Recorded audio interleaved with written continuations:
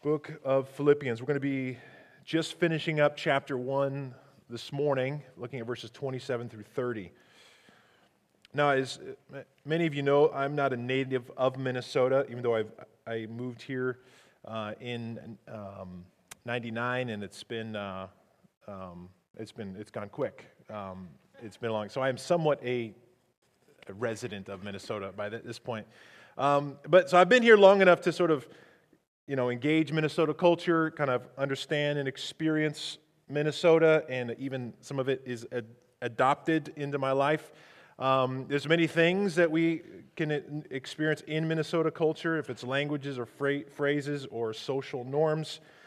Slang words like oofta, which I never even know what that means, or the long drawn-out O's, and I'll just catch myself. I'll just say no to Ian, and it's like, wait a minute, how does this happen? So some of that is rubbed off. There's very odd things like games like Duck, Duck, Gray Duck, which the rest of the world says goose. What is going on? I will not say pop, I still say soda. There's many gifts given, that come like food, like the Honeycrisp apple, which is amazing. Juicy Lucy's, the North Shore, all these things. And then there's, of course, the snow and the 0 degrees that we wake up to in the morning.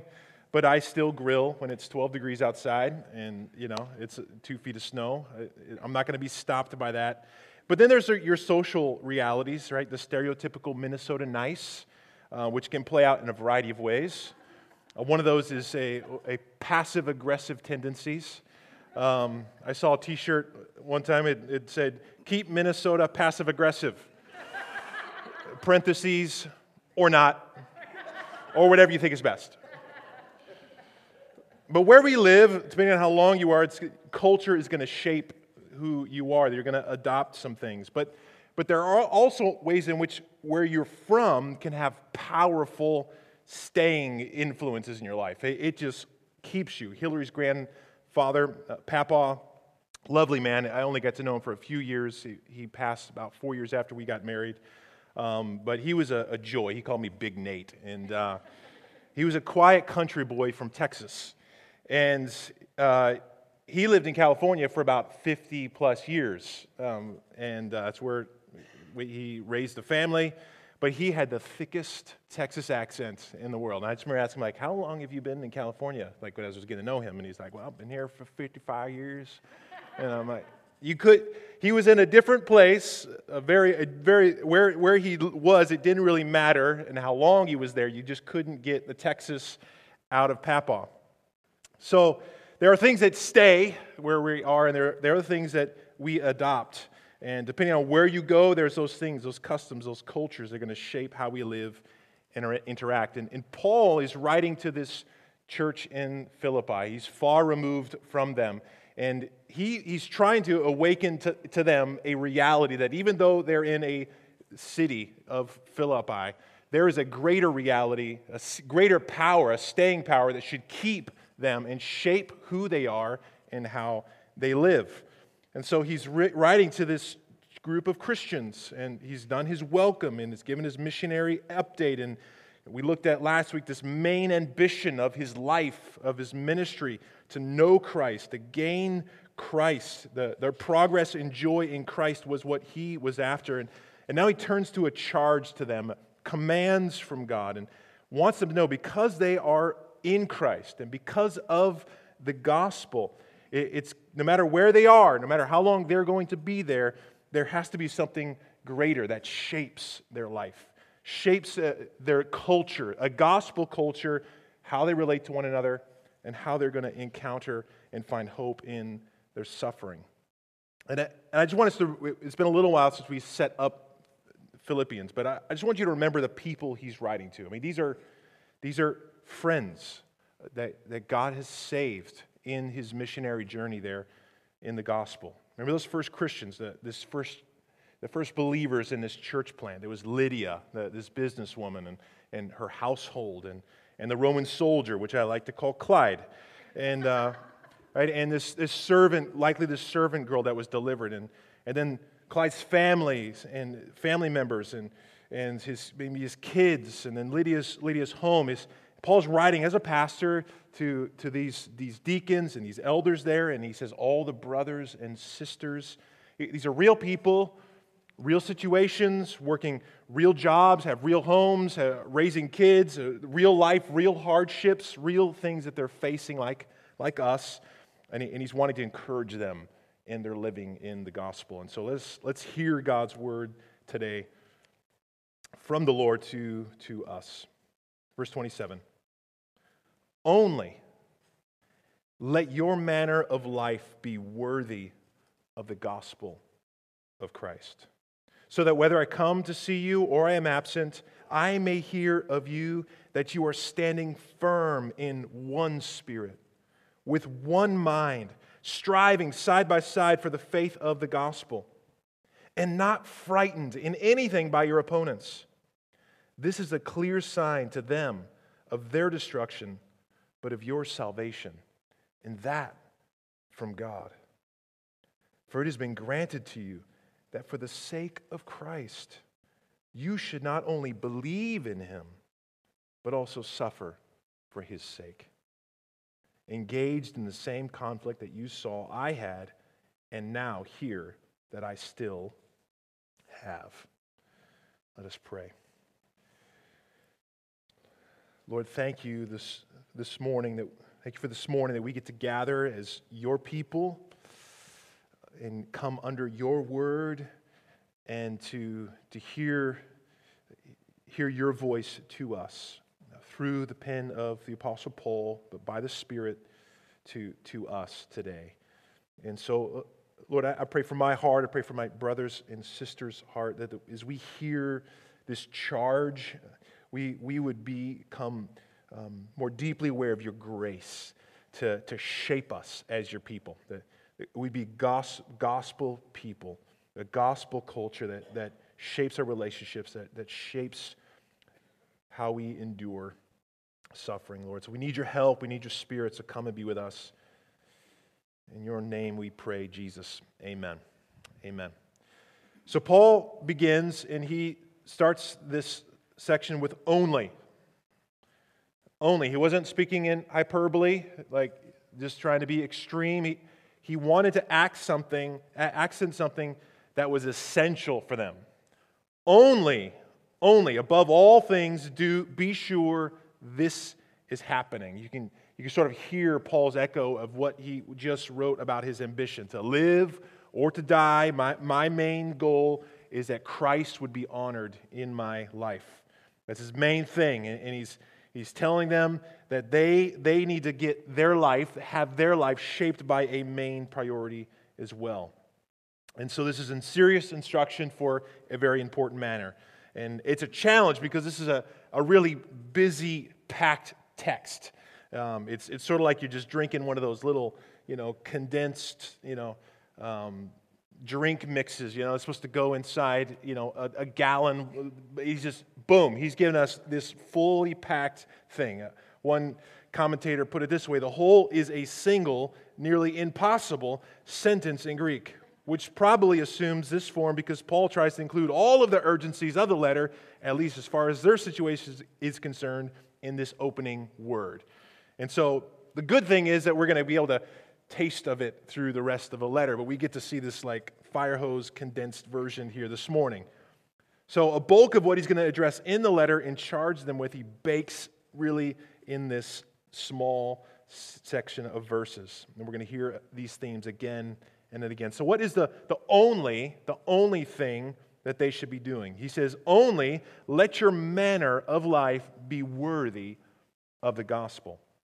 This phrase, manner of life, it's important to get. It's a special word that Paul chooses that actually from the word we get the word politics, right? The affairs of the city. So the Philippians knew politics. They were this little Rome that Rome controlled. It was a Roman colony, so even though they were far away from the motherland, they lived as citizens of Rome in this place. They experienced the benefits, the governing, the culture, the freedoms, the habits of Rome there in Philippi. And God is saying to them through Paul, these Christians are to live in such a way that their life is in line with a greater country, a greater citizenship that they have in Jesus. Philippi is not their home, and they are not ultimately citizens of that place. We see Paul echoing this in chapter 3. But our citizenship is in heaven, for from it we await a Savior, the Lord Jesus. 3:20. So as Christians, disciples of Jesus, they have a higher civic responsibility. And it's as if Paul is saying this: you know the pride and responsibility attached to living in a Roman colony.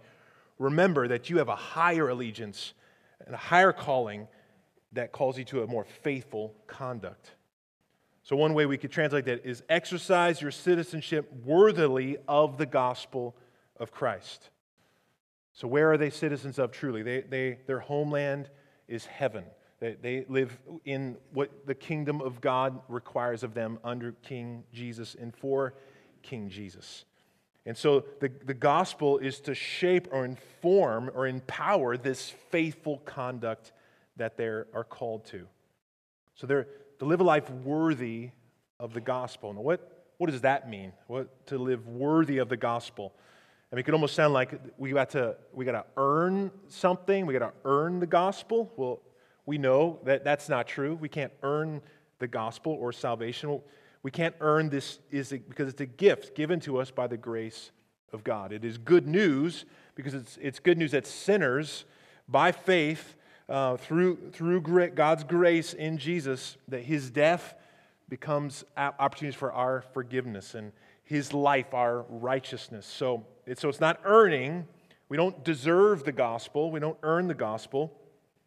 But we've been saved by grace. And so we need to look at this as it's saying, live as a life befitting of the gospel or appropriate to the gospel, that suits the gospel, that grace has come and given to you, that you live in, that you've confessed. Now, let your life reflect what you have received in Christ. We see this like captured in Jesus saying in Matthew 3:8, bear fruit in keeping with repentance. Or Paul in Ephesians chapter 5, and there must be no filthiness and silly talk or coarse jesting, which are not fitting, but rather giving thanks. It's not fitting to what the gospel should shape your life like. Or, I therefore, a prisoner of the Lord, urge you to walk in a manner worthy of the calling to which you have been called. And he goes on to list qualities of that shaping manner of humility, of gentleness, of bearing with one another in love, of unity. So these things don't make us worthy of Jesus, but we live in response to what we've been given in God's grace that magnifies Jesus. It befits and suits our confession in Christ. So Paul wants them to walk in this only manner of life, regardless of him visiting or his absence or maybe his death, because their allegiance is to Jesus, not to Apostle Paul. That's why he says, so that if I come or I'm absent, he wants to visit them. He wants their progress and joy in Jesus. So their motivation, their hope is to be like his. For Jesus, by Jesus, not by Paul's command, but by Christ's command ultimately. So, flowing from this charge is where we're going to kind of look at the rest of this command. Live your life, let it be shaped, be fitting of the gospel that has come to you, and this higher allegiance that guides your faithful conduct. What should this look like? What does it look like to live as citizens of this heavenly kingdom? Well, we're going to consider two things. One is by the gospel, it transforms our hearts to live resolute or resolve steadfast in unity with our brothers and sisters, and then a shaping power by the gospel that we could remain steadfast, resolute when we endure opposition and suffering for Jesus' sake with hope. And so let's look at this first point. Paul says, whether there or not, I want you standing firm in one spirit, with one mind, striving side by side for the faith of the gospel. So there's this unifying power that must be among them. He's saying, one spirit, one mind, side by side. So standing firm. Notice your S in Spirit is not capitalized, but there's reason to believe that Paul is pointing to the Holy Spirit, their union in the Spirit. They are in Christ together. Remember we talked about that word koinonia earlier in Philippians. They're sharing in salvation, means that they are sharing in the work of the Spirit. That's why if you look in your Bibles just there in chapter 2, verse 1, we're going to be looking at in the new year, their participation or their fellowship in the Spirit. And he's praying. We saw he prays for the ongoing work of the Spirit of Jesus. So he's telling them, stand firm in the gospel in one Spirit, because you are one body. That's what Paul would write in chapter 4 in Ephesians. Be eager to maintain the unity of the Spirit in the bond of peace. There is one body and one Spirit, just as you were called to the one hope that belongs to your call. So their standing isn't passive. It's just not going to be automatic. There is a unity that must be maintained as they stand together. So imagine like an army with shields holding arm to arm, ready to stay in position in opposition and where things are going to get hard. So goofy theology may come in, but it's not going to derail us because we're standing in the gospel. Problems and challenges are going to happen from within us, temptations, but we're going to stand firm in the gospel. Enemies are attacking from without, but we're going to stand together in the Holy Spirit. Is a maintaining by the gospel, standing the ground in spirit unity. So one spirit with one mind. Now this word mind is where we get the word soul from, the you of the person, right? He wants them to stand with one mind, their thinking, their feeling, their motivations. He wants them to be one-hearted or one-personed. So not just intellectually in their mind saying, well, we are one in the Spirit, or, you know what, I signed that membership agreement, I know we're one. He's saying, no, you need to be unified in your hearts together. In your hearts. We believe it and we feel it for one another. It's one thing to just be on a team roster and then play, but it's another thing to be on that team roster and love your teammates. And care for them and have a feeling of joy and oneness with them. You will play that game entirely different. And they care for their teammates. And it's important because Paul now points to this mission, right? There's a mission in view. He needs them to stand in the Spirit. He needs them to care and love one another because they need to advance the gospel. And this is really important because they need to strive side by side. There's a mission that's in view, the gospel together in their partnership. He would write later in chapter 4, these two women that he encouraged them, Euodia and Syntyche, to agree in the Lord. We learn that these two women once, in chapter 4, verse 2, says that they contended side by side for the gospel. The exact same phrase there. And there in that city, there was these two women, and they once were side by side, contending, working, seeking, striving in the gospel ministry together. And there's some relational conflict that has happened to them. There isn't unity. They weren't walking in and standing in the Spirit. Something wedged in between them, and they were not side by side anymore. Paul, what a loving pastor to write to them. Remember, this is a real church, real people, real sinners, saved by grace in this church, and he cares enough about the glory of Jesus and the mission of Christ and the good and joy of that church, the health of the collective relationships in that church. He would take time to address the conflict between two women penned here in Holy Written by the Word, so that their relationship, this one relationship, could experience God's grace and restorative power. This one relationship mattered to gospel mission in that church. We need to take note of that. Just think about that for a moment. Each of our relationships matter.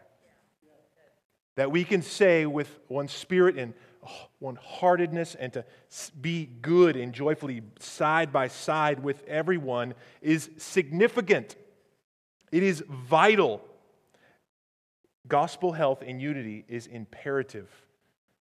So standing in the Spirit, their hearts unified, striving in unity for the faith of the gospel. You could say for the faith that is the gospel. Meaning their unity, their standing, striving in unity. That means they're walking in the worthily of the gospel, and there's gospel advancement going on. And so these relationships mattered for that goal and that purpose. God wants His good news to keep going to a lost world in His church and through His church. And it is His church not together. If they're not together side by side, it's going to hinder that goal. And so Paul knows if they allow sin or the enemy to break down their unity, to erode their side-by-side joy, if it's, this is my priority, and no, this is my priority, and there's splintering happening, or what he was experiencing there in Rome, remember the rivalry and the conceit that the Christians in Rome were experiencing, the local church would be in danger. That little church would be endangered. The mission would be endangered. The enemy hates gospel progress and advancement. The enemy seeks to break apart God's people, to isolate sheep from one another. So I just take this moment to encourage us to reflect. Where is the enemy seeking to separate you off in some way? Seed of bitterness or offense? Something lingering? Is there a wedge?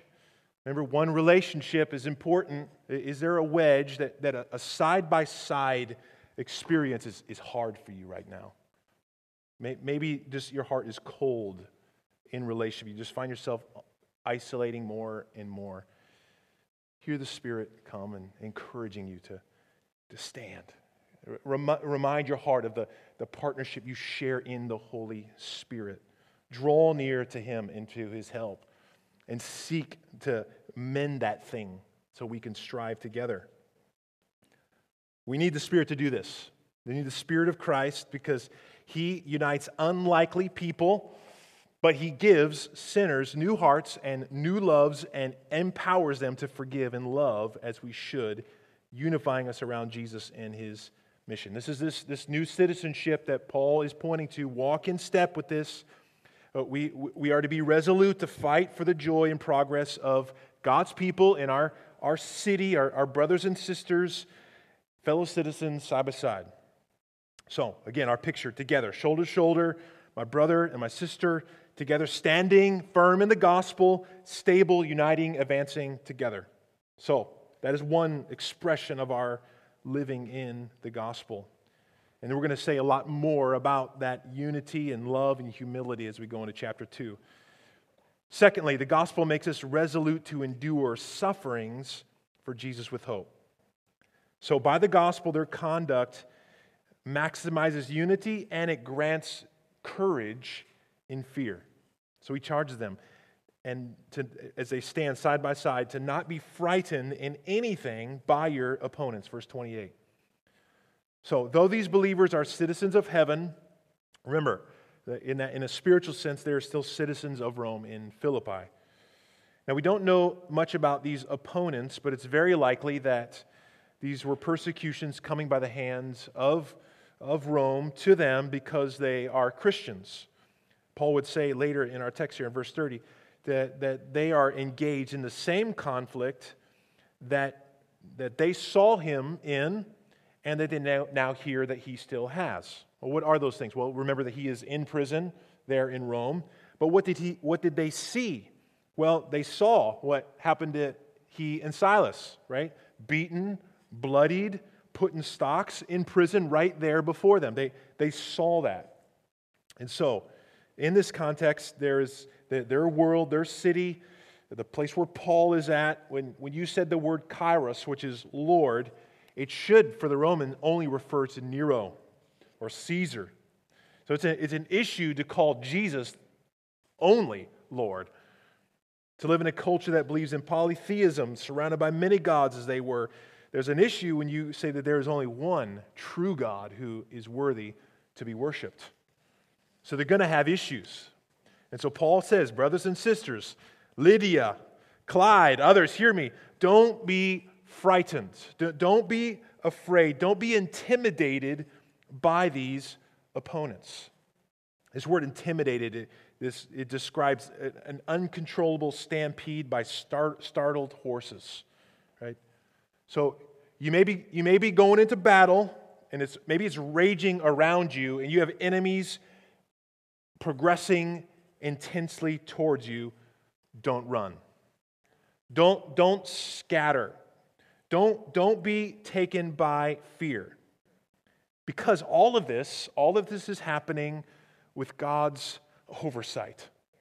There's eternal purposes in Jesus that are going on. Remember, we started this section where Paul was drawing their attention to that they walk worthily, living as citizens of heaven. He's wanting them to refrain that all these earthly things going on in their life, their sufferings, their persecutions, their opponents, is in relationship to something eternal taking place.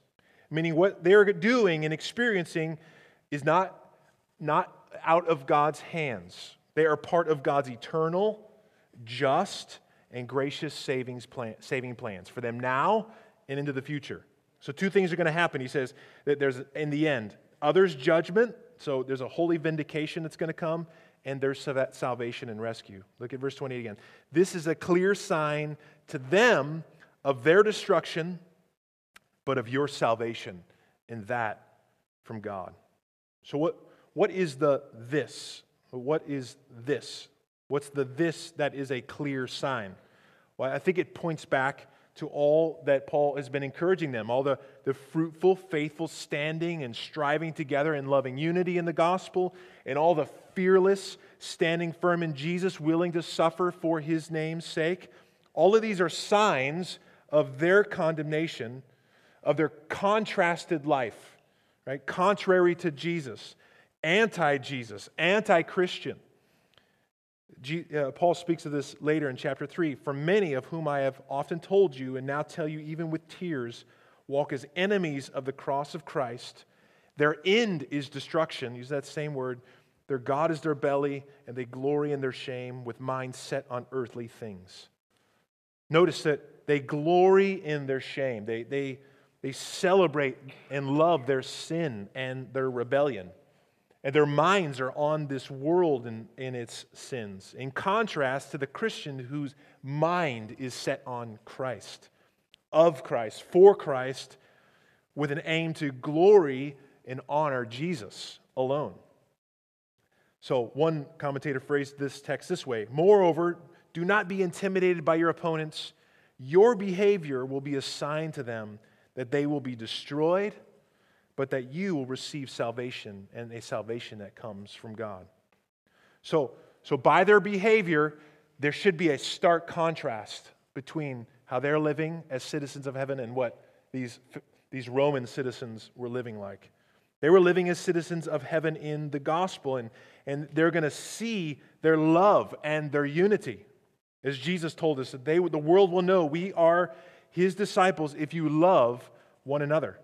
So it's fruit that they are in Jesus, that they are Jesus's, and proof that their opponents are not. And contrast that the people of God and how they love and how they serve and how they're not fearing loss of all things. They're willing to even let their life go in forsake of Jesus, that He's their treasure and their joy. Now, no, the sign isn't that of their desire to be opponents of Christianity isn't because they were a bunch of angry, hateful people.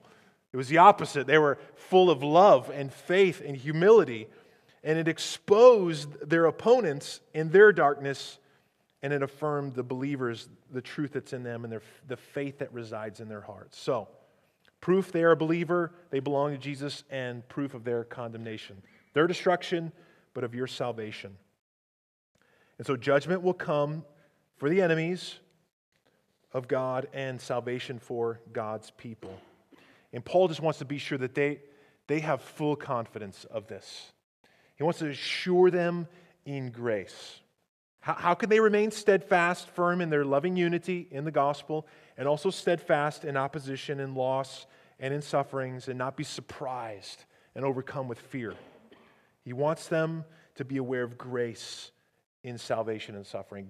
Jesus' plan and His grace in that. This is why he tells them, we are told, and this is from God, or that's from God. Verse 29, for because it has been granted to you that for the sake of Christ you should not only believe in Him, but also suffer for His sake.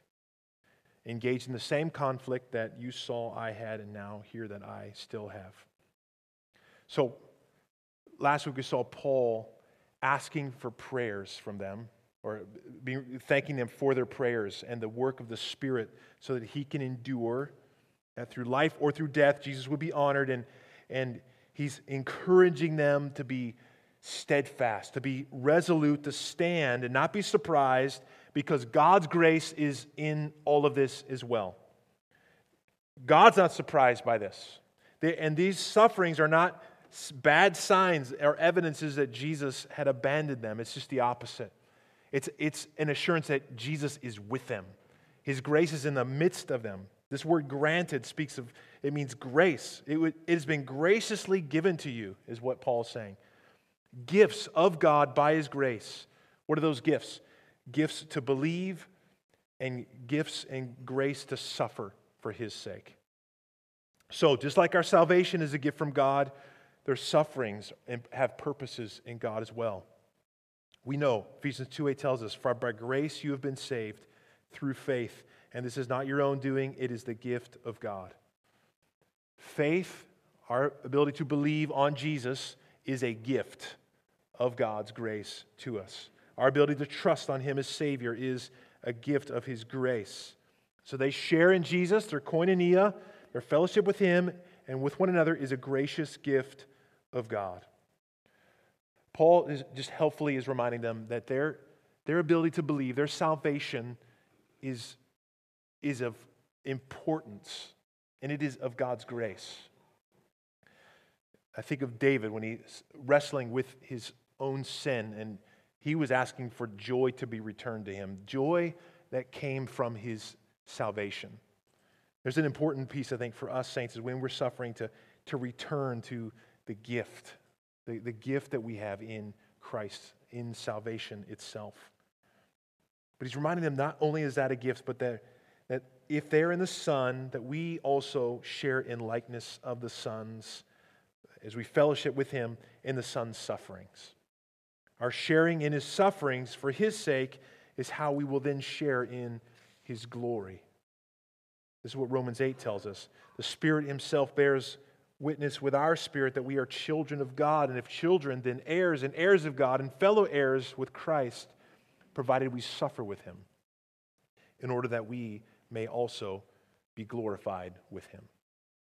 So Jesus' promise is that His disciples would carry a cross like Him and suffer like Him, and as we do, we share in Him. We suffer with Him, but He is not far. His grace is present there. This is God's nearness, His granting, and He's assuring those believers that we need to be assured that it is His grace in and among us.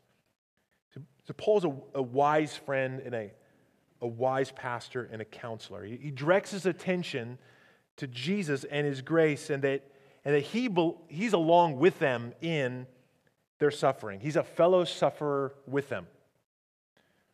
He did that when He was with them. He is now suffering now far away from them. But notice He doesn't just toss out some pat answers and sort of cliche responses. Don't worry. Everything has a reason. Just keep your chin up. You're going to get through it. It's making you tougher. Or He didn't just say, well, I know it stinks for you, but God is sovereign. And He's going to work all things for the good. Now, that is Bible, and there is a right time for that counsel. But Paul's counsel and charge and comfort is rooted in the goodness of the gospel for them. Their understanding of God's sovereign power, but also His radical love in grace, His goodness in grace, and that they have Jesus. They have been granted the gift of Jesus to believe in the Son. That is where He wants their treasure and joy to reside. It would be found in something like this from some helpful counsel by Paul Tripp. He says, "This is the comfort we offer people. We don't comfort them by saying that things will work out. They may not. The people around them may change, but they may not. The Bible tells us again and again that everything around us is in the process of being taken away. God and His love are all that remain as cultures and kingdoms rise and fall. Comfort is found by sinking our roots into the unseen reality of God's ever faithful love." So if it all goes away, Philippians, great. But if your opponents don't, you have Jesus. You've been granted Jesus. You've been granted God's grace in Jesus. So to live is Jesus, to die is Jesus, and let this shape how you live as citizens of heaven. Remember, instead of saying, remember the saving faith God gifted you in the gospel. He's going to keep you. Remember your Savior Jesus? We follow our Savior as He went, and that means we're going to suffer like Him for His sake.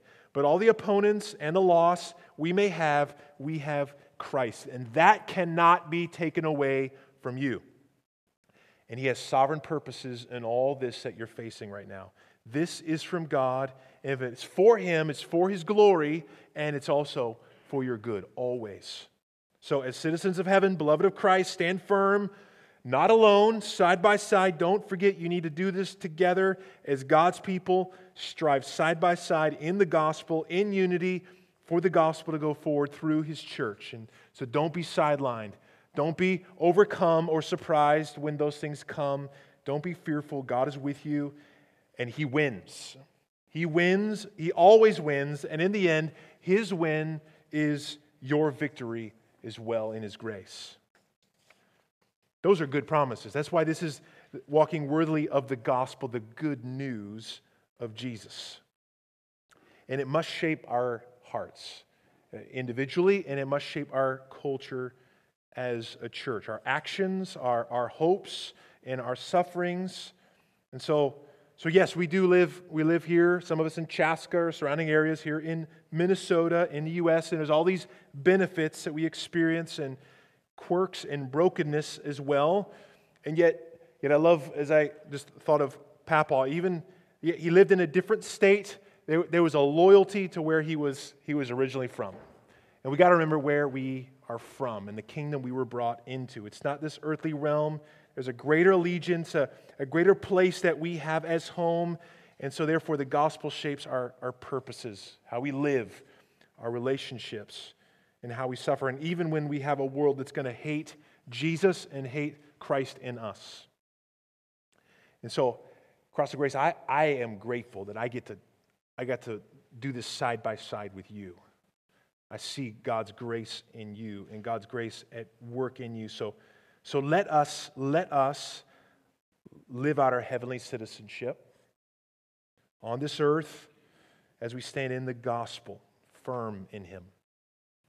Firm in Him, in the Spirit, knowing that our confidence is in our sovereign Lord Jesus, who's doing all things for our good and for His glory. We do this in unity together by His grace. And so let's go to Him and let's ask Him for help to do this. The Spirit to remind our hearts of the one Spirit we are in, that He would unite our hearts in one mind, and that we would strive side by side and not be fearful, but reminded of His eternal plans. Lord, thank You for Your church, Lord. That we were reminded recently that we don't choose our brothers and sisters, Lord. We were born into a family, and in the same way, by the Spirit, You have united us by Your Spirit to be in Your family, Lord. And we don't have to, Lord. We get to strive side by side, not alone, but side by side with our brothers and sisters by what you have done in your Son Jesus in the gospel. And Lord, there are opponents that we face, and there are realities of sufferings that we experience in this broken world, Lord. But we know, Lord, that there is a strength and a power that comes knowing that we're not alone. And Lord, that we have if all is lost and all falls away, that we have your eternal purposes in plan. And it is all moving towards our heavenly citizenship in you, Jesus. So Lord, I pray for us. Lord, would you allow the gospel to continue to shape our culture as your people, how we love how we live, our allegiances, Lord, to you, Jesus. So we're not ultimately from here. We're children of God. We're born from what you have done and awaiting our homeland, Lord. So let's walk in courage and faith in Jesus and together in your love. We need your Spirit to do that, so help us, Lord. Amen.